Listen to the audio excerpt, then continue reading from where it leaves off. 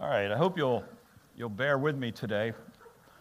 What I'd like to do is just give you an assessment and bring you up on where I am and what I've learned over the past 3 months here, September, October, November, December, 4 months with you here.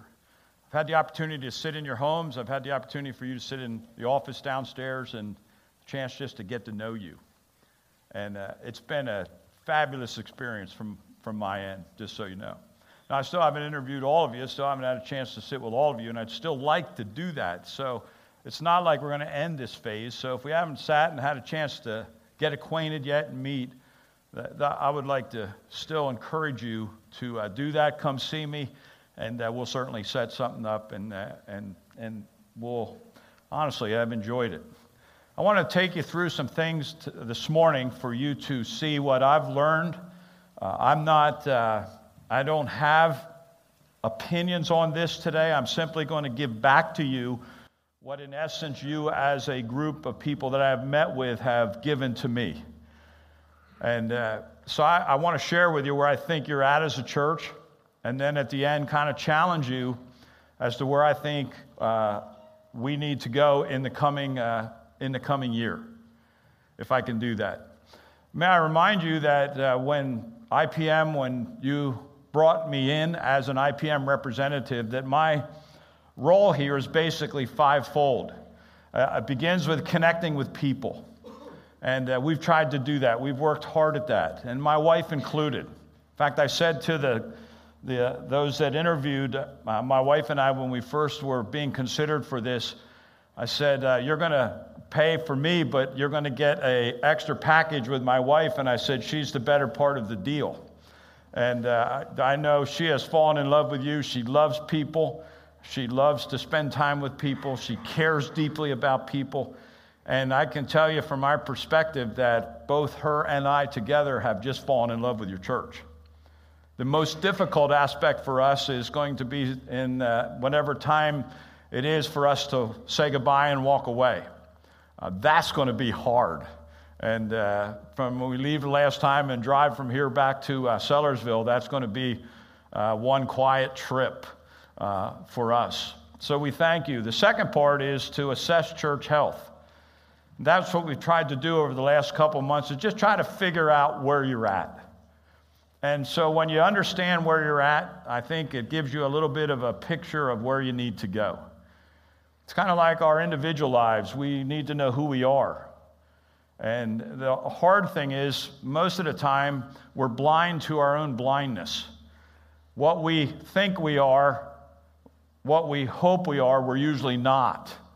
So our assessment of ourselves is usually skewed by our hopes and our dreams, and we sometimes think we're better than we are, but other people know the real us. So it really is helpful for all of us to just understand who we are, because then we know really who we need around us. I never forget reading one of the challenges that in reading one of the books that we read in preparation for this whole ministry, was the question was asked of us, what is your God-assigned strength? What's your God-assigned strength? And all of us like to think, because of our American culture, in terms of our strengths. But the second question was, what's your God-assigned weakness? And when I first read that question, I sat back and thought, you mean God assigned us a weakness? Yes. All of us have strengths and all of us have weaknesses, and we just need to recognize that. And then it's the next question, that if I'm willing to recognize and say, here's my weakness, then the next question becomes, then who do I need around me to help me with my weaknesses? And so that's exactly how it is as a church. What's your God-assigned strengths as a church? What are your God-assigned weaknesses? And then who do we need that can help us to be and to cover those and to be all that God wants us to be? So we've tried to assess church health. The next aspect is facilitate action. And we're in that process right now.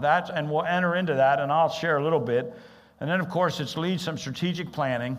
And then it's begin to coach the search team that'll begin to look for your new pastor.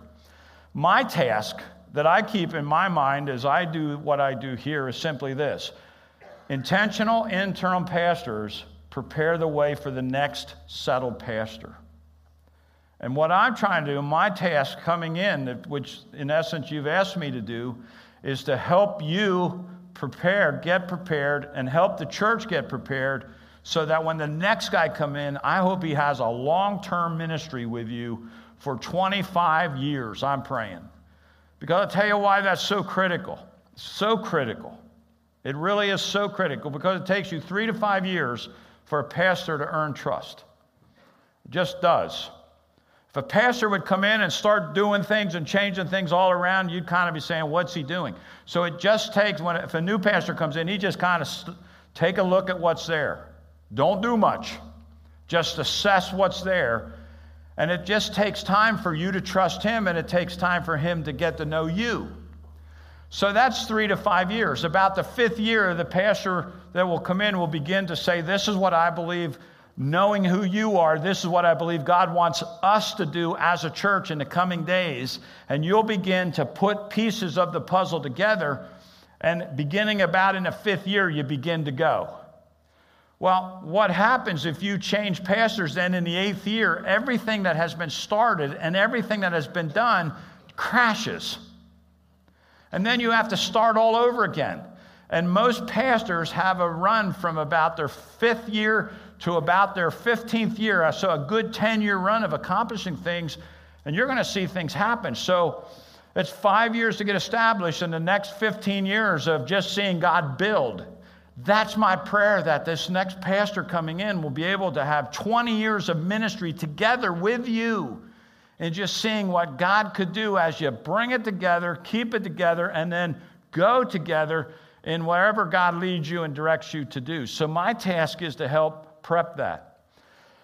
Now I want to throw this slide up for you to look at. And as you look at it, you're probably saying, I'm that one, right? Well, we're right. Well, we're right. You immediately identify where you are in that cycle. It's a life cycle for all of us. We know it. And what you learn as you get older is it goes really fast. You didn't plan to be 87. In fact, there was a day when you looked at people that were 87 years old and you thought they were really ancient people. They are. No, I didn't say that. But you didn't think now that you're 87, you're like, how did I get here? Well, life cycle of individuals, and we're all in it. And each of us can identify right there where we are in that cycle. Well, let me tell you this, the churches have life cycles as well. You as a church are 87 years old. You're 87. Now, if that was a person, you would say what? That church is 87 years old. The young people sometimes think you act 87. The older people think, now you're acting like a kid. It's kind of funny to listen and hear what people are saying, but churches have life cycles. And where I look at you as a church and where in the assessment of where you're at is you're right here. You've plateaued, you're beginning to decline. And drop out in death or what's ahead of you unless you're willing to take the hard steps, do the hard stuff, and say, we realize where we are. Now, is being 87 a bad thing? No. In fact, if you're 87 and you got out of bed today, you were grateful to see the green grass. Okay? So being an 87-year-old church is a great thing. Okay? It really is. But as I look and say, where are you at? I would say, here's where you are. And I've tried to listen. Where were you 10 years ago? Where were you 20 years ago? Where were you 30 years ago? And I think, PJ, I sat the other day with, was it Bill Sider I was with that had the heart attack? He's the only one I know. He said, I was an infant when the church started. 1930, he was born. I think. Don't quote me, okay? But he said, myself, and then he named one other lady that have been a part of this church for all 87 years of it, and I think she just died. So you're 87. Okay, own it. Own it. It's a good thing. But let me just take you and show you this, that what's necessary is to understand typical church life cycles. And I want to just show you some things that you need to understand that are very important coming into 2017. It's very important that we together are on the same page.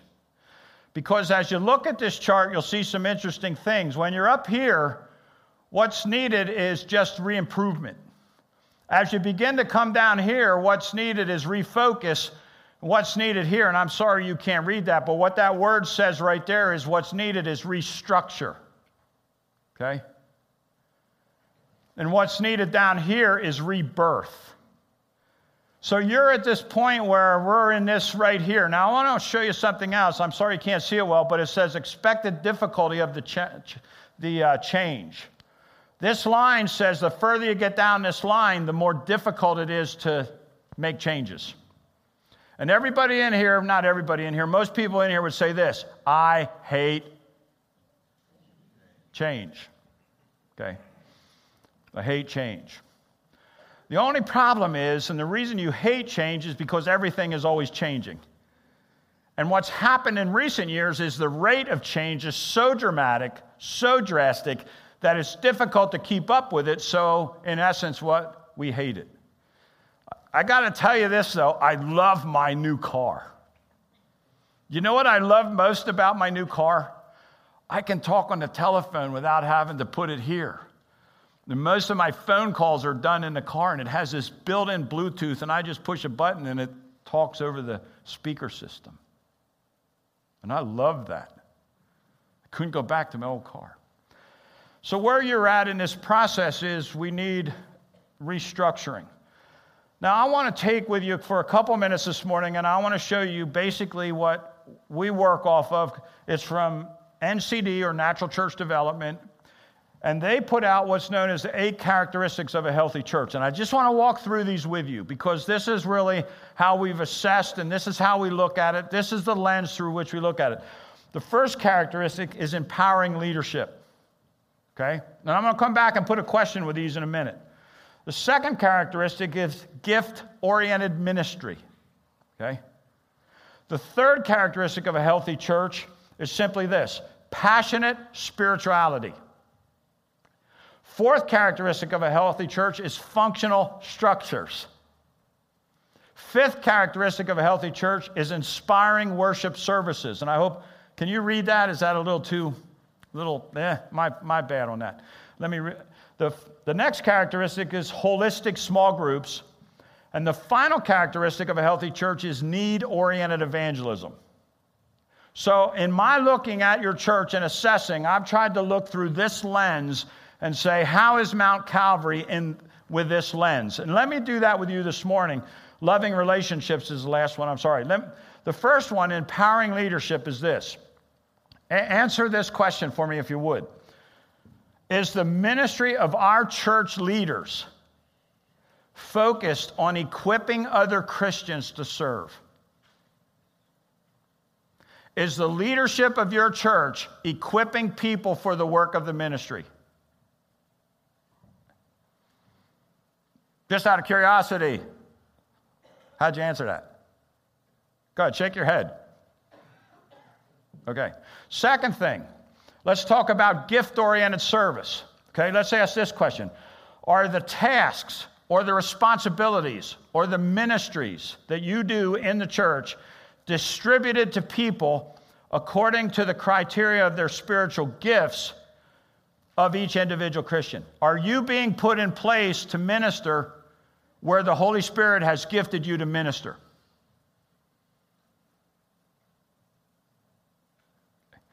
Or are you doing this? Are you just grabbing and getting people wherever you can get them? Okay? All right, third, passionate spirituality. Is the spiritual life of the members characterized by prayer, enthusiasm, and boldness? Okay, next, functional structures. I'll ask it this way. Are the forms, the regulations, and the institutions of the church designed according to the criteria of what's demonstrably the most useful for the development of the church here and now? That's important. Okay? Inspiring worship service. Coming into these worship services, are they inspiring, and is an inspiring experience for church members? Okay. That's one. Holistic small groups is this. Are the small groups dedicated to answering the true questions and meeting the real needs of its members in a holistic way? I would ask it this way. Are your small groups designed primarily for discipleship and spiritual growth or for fellowship? Okay. And then let's go on. Need-oriented evangelism. Here's this. Are the forms and contents of the evangelistic activities of the church as a whole related to the needs of those that we are trying to win? Let me ask you this. Do you know, as a church, what are the needs that exist in Elizabethtown? And how are you as a church attempting to address those individuals and those needs? You see, I think that's different as a person, because as a person I build relationships, but as a church, do you understand the people that you're reaching? Do you know them? Do you know what the needs are in the community? And how are you as a church then attempting to address those needs? Loving relationships. Are the relationships of the members of this church characterized by a high degree of love and affection? Now, I'm going to give you my assessment. Taking those 8 characteristics, I'm going to tell you where I think you are, okay? And I do this not based upon my personal opinions or thoughts or anything, just my assessment of where I see you from what I've learned from you. And I've had probably 60, 70 different interviews with people. And I've tried to take that and accumulate that data, bring it back and say, okay, where is this church? And I want to give you where I think you're at, okay? And I'm going to start from the best, and I'm going to address then the worst. So I think as I look at your church, you are great at loving relationships. And I would give you a passing grade because you truly do love each other. You really do. I'll tell you when I knew it was a great place. My mom came in here and visited one Sunday, and my mom said, I would love to go to that church. You just loved on her in an incredible way. You made her feel so at home. And you do that with people, and you do that with each other. You're really good at that. The second thing is passionate spirituality. You are a passionate group of people. Now, in different ways, you're passionate about a little bit different things, but you are very passionate about your walk as believers, and you're passionate about areas that you care deeply about. And that came out. In fact, as I got into this and began going into the months of November, after going through September, October, and as I got into November and December, I'm going to tell you that your passion taught me stuff. I learned stuff from you that I wish I would have known 30 years ago. You taught me. And I want to share at the end of this time today what I learned from you. But you are a very passionate group of people. And it's like getting that energy going in one direction, and getting that energy not just sitting in here, but garnering that passion and getting it directed and going. It's like the kid that's ADD in the classroom. It's like, you don't want to sit him in the corner and tell him to sit still. He can't. Ask me how I know. Okay? It's how do you take that energy and how do you harness that energy and direct that energy? The next thing is your small groups are great. Tweaking, yes. And as we go into next year, we're going to work to say we really want to see them be more discipleship focused about the growth of each other. And then fellowship oriented as well. But you really have great, I have been in homes of several different of the small groups, and that's just been a great time. And great food on top of it. But the food is secondary. The spiritual growth is primary. The next thing I found is that inspiring worship services here are good. Are they great?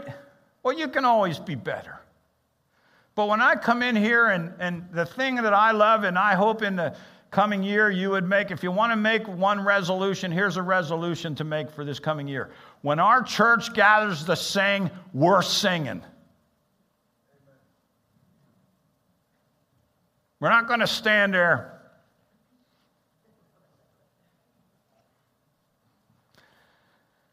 When people look around, we want people that come in here, when they look around, what we want to see from every face is this: they sing because they love God.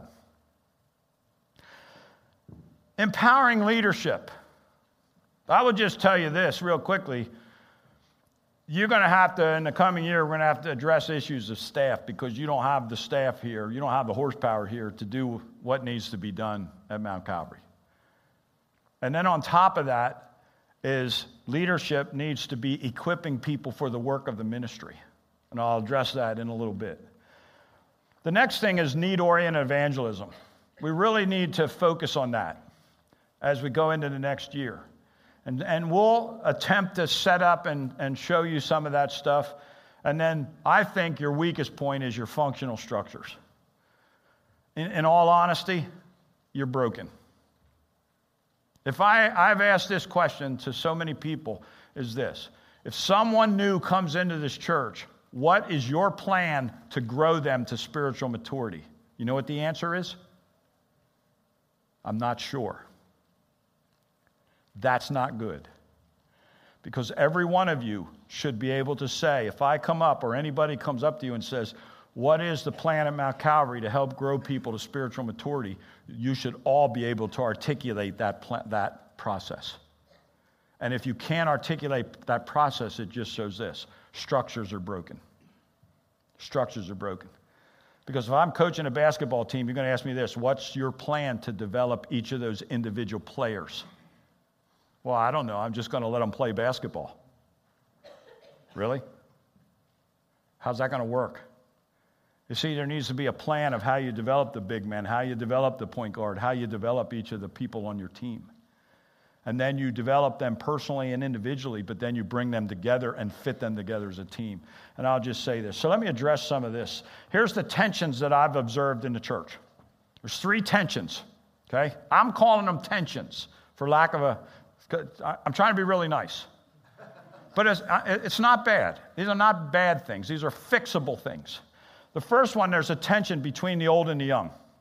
It has surfaced as I've talked to you and interviewed you. Now, I will tell you this. That old and young has nothing to do with age. Okay? I will tell you this. Here's how you know if you're old. Well, I remember what our church used to be. I remember the way we did things. You know, I know how it was. Okay? And your vision for the church is a return to what it used to be. You're old. Sorry. Not trying to be unkind. Just remember this. How it used to be was at one time a vision of what it could be. Right? Somebody was dreaming way back when, and it became this. Okay? So, if you're young, you're thinking this: what could God do through our church in the future, even though it's going to look different than the past? You're young. So it has nothing to do with age. It has everything to do with really vision. And I'm not trying to be critical in there, because I love the stage of life that I'm at now as a parent, because I think this: grandkids are far better than kids ever were. No, I'm kidding. Well, I'm partially kidding. Grandkids are this. And I'm Pappy at home, just so you know. My grandkids come up to me, hey, Pappy, can we go shopping? You know my answer? Sure. We get to the store, they find this Under Armour shirt. Hey, Pappy, can you buy this for me? How much is it? $57. No problem, let's get it. You know what I would have told my kids? Get a job. Right? You know what my dad told me? This is how old I am. I was alive when Adidas first came out. Prior to that, you old guys in here, I won't say old ladies, you old people in here remember there were Converse sneakers. We all wore Cons. Remember that?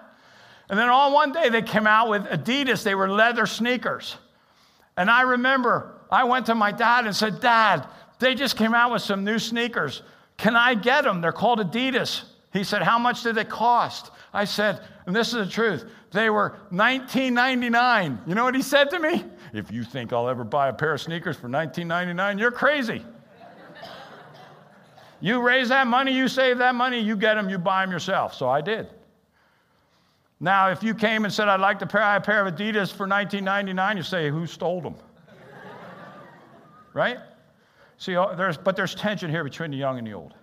We want to address that. There's tension here between a church and a school. It surfaces in different ways. It surfaces in a lot of ways. I'll give you an example of one. Some said if our kids are in public school, they don't feel welcome here at Mount Calvary. That's one area. We don't want that. We don't want that. We want this. Don't care whether you go to school, whether you're homeschooled, public school, or Christian school. This is the church that you're going to be welcome in, and everybody's going to be welcome here. We got to address that. So we got to address the issue. Now, it comes out in other ways, too. That I only gave you one example, but I heard that. And I'm just saying there's tension here that we need to address, and there's tension between the elder and people, and we want to address that. We want to address that in the coming year, okay? For whatever reasons, and I'm not going back, and I'm not casting blame on anybody, but as I sat with you, I heard this. Sometimes we don't trust our elders. I heard that. And what we want to do is, in the coming year, we want to build it so that you can trust them explicitly. Because they're good men. They're good men. And I've learned that by getting to know them. And whatever took place in the past, it is what it is. But we don't want to live in the past. We want to, in 2017, go to the future. And so I want to address a couple things here, if I can. Two major functional structures that we want to address. Two functional issues that we need to address. One is the processing and equipping of people. What is your intentional process to grow and equip the people for the work of the ministry? We need to address that. Because somebody walks through these doors, you need to know, what do we do, how do we do it, how does it work, and how do we take an individual from this point and grow them to maturity? And even some of the idea here, as we get into this, of gift-oriented services, when you are equipped for ministry, one of the things that came out was this. When I would talk and ask questions, and as I got later into November and began to turn my questions, and I began to question you more than you questioned me. And what I would find when I would talk about certain areas of the church, you guys would come out of your seats in a good way. And what I learned through this is the giftedness is here in this church to do the work that God wants to do. It's here. It's in you. And I want to share something with you in a little bit. But the processing of people, growing people, understanding what their gifts are, and then placing people in ministry based on their giftedness and their passion. Somehow we got to get past just grabbing people and putting them in positions. We need to put round pegs in round holes. Okay? And that is something that we want to work on in the coming days. The second thing that needs to be addressed is your leadership structure. It needs to be addressed so the new pastor can have a long-term ministry. I would just tell you this. I don't want to go into any details. I don't want to, say a whole lot here other than to say this. Your leadership structures need to be changed so that the new pastor coming in can succeed. One of the things that happened, and I learned this from you, is you really basically went to elders, I think, between 2 and 3 years ago, correct? When you go to elders in a church, when you take a church that's existed for 84 years one way and change the leadership structure completely, just know this. it changes the DNA of the church. It's going to cause dysfunction simply because it's brand new. And working your way through that will cause some dysfunction, and that needs to be addressed. And so one of the things that we want to address with you in the coming days is leadership structures. Now, what's the next step? Just to let you know where we want to go, next is the transition team. And I will be approaching certain individuals and asking you to be a part of a transition team. You say, what is their task? Well, it's kind of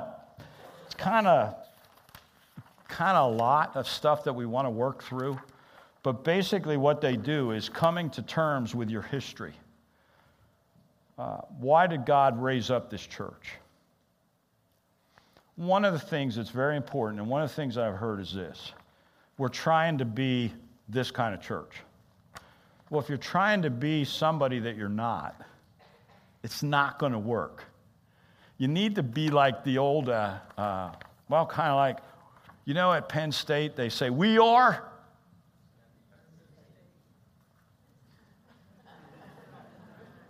They're allowed to talk. We are. And it should have been in the Fiesta Bowl. Sorry, don't go there. They certainly would have represented a whole lot better than that team from over there. And I say that because my wife's from over there. You need to be able to say this. We are Mount Calvary. We are Mount Calvary Church. We know who we are. We know why God brought us into existence. And we need to be Mount Calvary in the future. We're not going to try and be anybody else.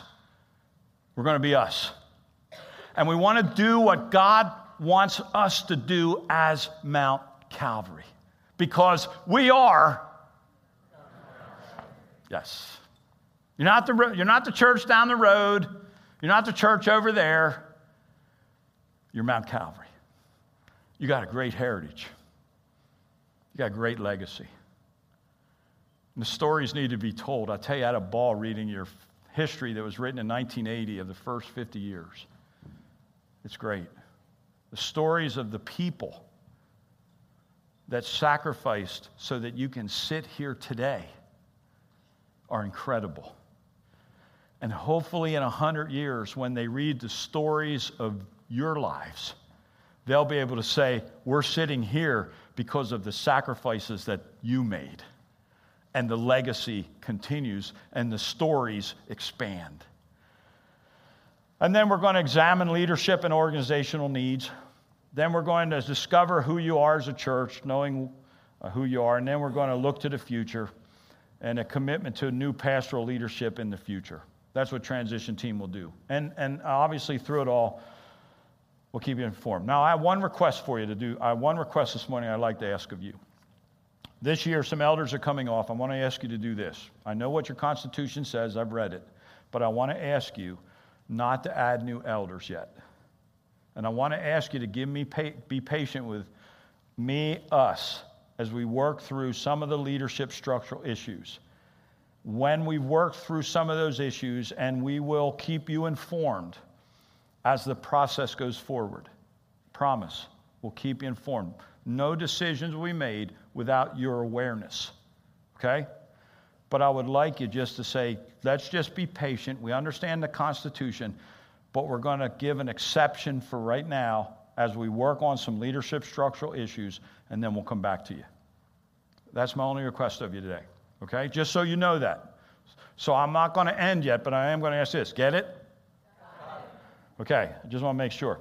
And then what have I learned from you? This is what I want to quit with in the last couple minutes. Because I'll tell you, the experience, I don't know what you got out of it, but I got a ton out of it. And I want to tell you what I learned from you. Because it's changed my whole approach to things. And I don't know if that's good or bad yet. And I want to, I learned you are passionate about your faith and you desire to see Mount Calvary move forward. I came away seeing your hearts. And your hearts do beat for God. And your heart does beat for Mount Calvary Church. And that was extremely encouraging. I wish I'd have known 30 years ago to sit down with the members of a church that I pastored and just listen to what they had to say. I didn't know that. They didn't teach us that back then. But I wish I would have just made my way around to all the houses of all the people and just listened to what they said. And just hear. And what came out of it was your heart. And you have a great big heart. You really do. And I can speak for my wife, we have been incredibly encouraged to see your passion. Guys, you were coming out of your seats saying stuff. You were on the edge of your chair. Your body language was in it. You want to see God do great things through this church. Second thing I saw is you want to be involved. You want to be involved. And this is what began to speak to me. And then this is where I began to say this: you're gifted to serve. And what I've learned, and I'll show you this in a minute, go to Scripture, is I've learned this. I'm not sure vision should come top down to a church. I'm not so sure that a pastor's responsibility isn't this. Think about this. The pastor's responsibility is see how God has gifted his team and then develop the game plan. Because if I'm a coach, and I've been a coach, I've coached, and what I did as a coach was this: assess my team. Who do I have? What do I have? What are the strengths and what are the weaknesses?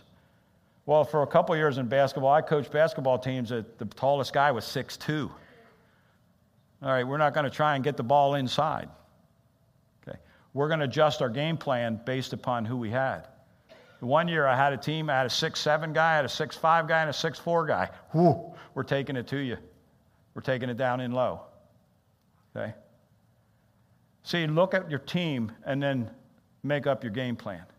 And what I'm convinced of as a pastor is not sit up here and say, I believe this is the vision God has given to me as a pastor, y'all come. It's this: assess the team and the giftedness that's in the hearts and lives of the people and say, how has God gifted his church? Because I want to ask you one question. What and where is the power of God? My normal answer would have been it's in the Word of God, and it is. But I want you to think this. Where is the power of God in the local church? The answer is this. Think about it. It's in the giftedness of the Holy Spirit, in the gifts that the Holy Spirit assigns to the people in the church. And I'm not sure a pastor's job isn't get with the people, find out what the team, find out what God is doing in the lives of the people, how he has gifted the people, and then here's the vision. It's in the lives and hearts of the people. Now a pastor says, let's pull it together, let's devise a plan, let's go. But this is how God has equipped the church. Let me quit with you in doing this. Come with me to Ephesians chapter 4 real quick. He begins in chapter 4 of Ephesians, and he says this: Therefore I, a prisoner for serving the Lord, beg you to lead a life worthy of your calling. Do you realize every one of you are called by God? That God has gifted you, and the calling is based on the giftedness. And then he says this: so live a life. He said in verse number 2, always be humble and gentle. Be patient with each other, making allowance for each other's faults because of your love. Make every effort to keep yourself united in the Spirit, binding yourselves together in peace. For there is one body and one Spirit, just as there had been called to one glorious hope for the future. Go down to verse 7. Look at this. However, he has given each one of us a special gift. I'm reading the NLT because it's so crystal clear in this passage. He has given each one of us a special gift. Every one of you here today, the moment you got saved, the Holy Spirit gifted you with a supernatural gift. It is either an equipping gift or it is a supporting gift. But all of you are gifted by the Holy Spirit.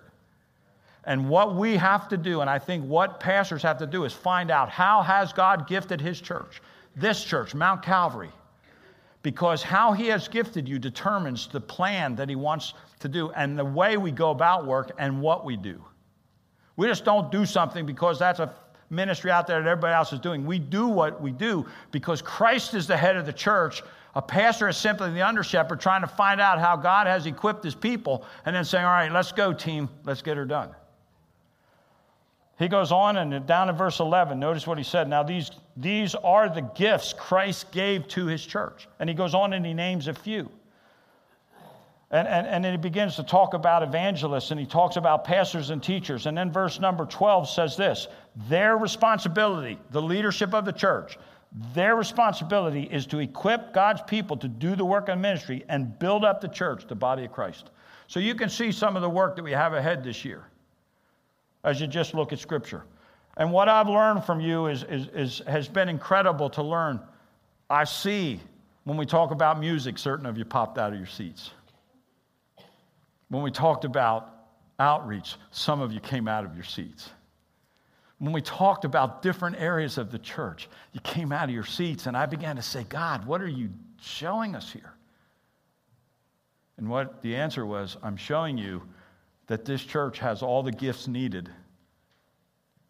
We just need to tap in on the giftedness of God's people and put you in places and design ministry so that it utilizes your giftedness, not try to fit you into what's already a prescribed program. Does that make sense to you? So as we go forward in 2017, I'm going to call it the year of challenge. Okay? And that's two things we're going to need from you. One, faith. We walk by faith, not by sight. All of us, including me, are going to have to say, God, you are the chief shepherd of this church. Give us your wisdom and give us your direction as we go forward. Not my will, but your will be done at Mount Calvary. Faith. Some things are going to change. Some things are going to change. Some things have to change. Can't keep doing ministry the way you did it yesterday. We have to say, how does God want us to do ministry today? Not everything's going to change. But there's going to be some restructuring. And then I want to call you to prayer. I would like to ask you all to make a commitment that sometime during the course of every day that you spend time in prayer for Mount Calvary Church, that God would lead us and direct us in the future. And especially in 2017, as we deal with some of these specific issues, that we would have the mind of Christ. Would you commit to prayer? And would you commit taking time to pray? We saw somebody the other day pray as a pastor with his eyes open. And I learned something really helped me big the other day. I can pray a whole lot better with my eyes open. Walking around, looking around. And it just helps me. It causes me, when I look around and see things, to have to focus extra hard to pray. So maybe you just need to change the way you pray a little bit. Get out of the ordinary routine that you're in sometimes. But would you commit to prayer? Because if this thing is going to get done in 2017, it's not going to be because of any of us. It's going to be because God did something unique in the lives of the people of Mount Calvary and in the life of Mount Calvary Church. Get it? I want to close before PJ comes, and I just want to have a time of prayer with you this morning, because I think what's ahead of us is big. I don't know how big, but I think it's big. So I want to cheat today in my prayer. I just want to read Paul's prayer for the church at Ephesus. As he looked at the church, he addressed the issues of the church, and every church has issues. They did back then. 7 churches of Revelation had issues. Every church has issues. We're going to address them. So would you stand with me? And can I read this prayer, and then PJ will come and close our service this morning. This is our prayer this morning. I pray that from God's glorious, unlimited resources, He will empower you with inner strength through His Spirit. Then Christ will make His home in your hearts as you trust in Him. Your roots will grow down deep into God's love and keep you strong. And may you have the power to understand, as all God's people should, how wide, how long, how high, and how deep his love is.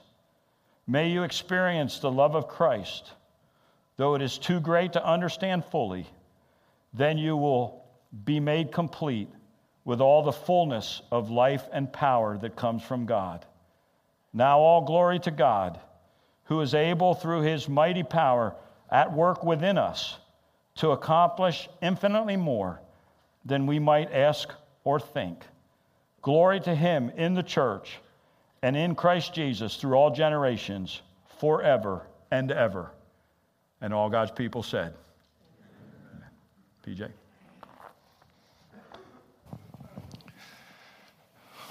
Thank you, Pastor Paul, for sharing that with us. I don't know, the other day, Paul and I were talking about a little bit about this, and he was sharing that 2017, he said, I want to call it the year of challenge. And I have to be honest, in that moment, I thought, you know what, God, 2016 has been pretty challenging for me personally. And I'm not sure, now this is just in that moment, I'm not sure I'm ready for the challenge. But then he reminded me that we don't face that alone.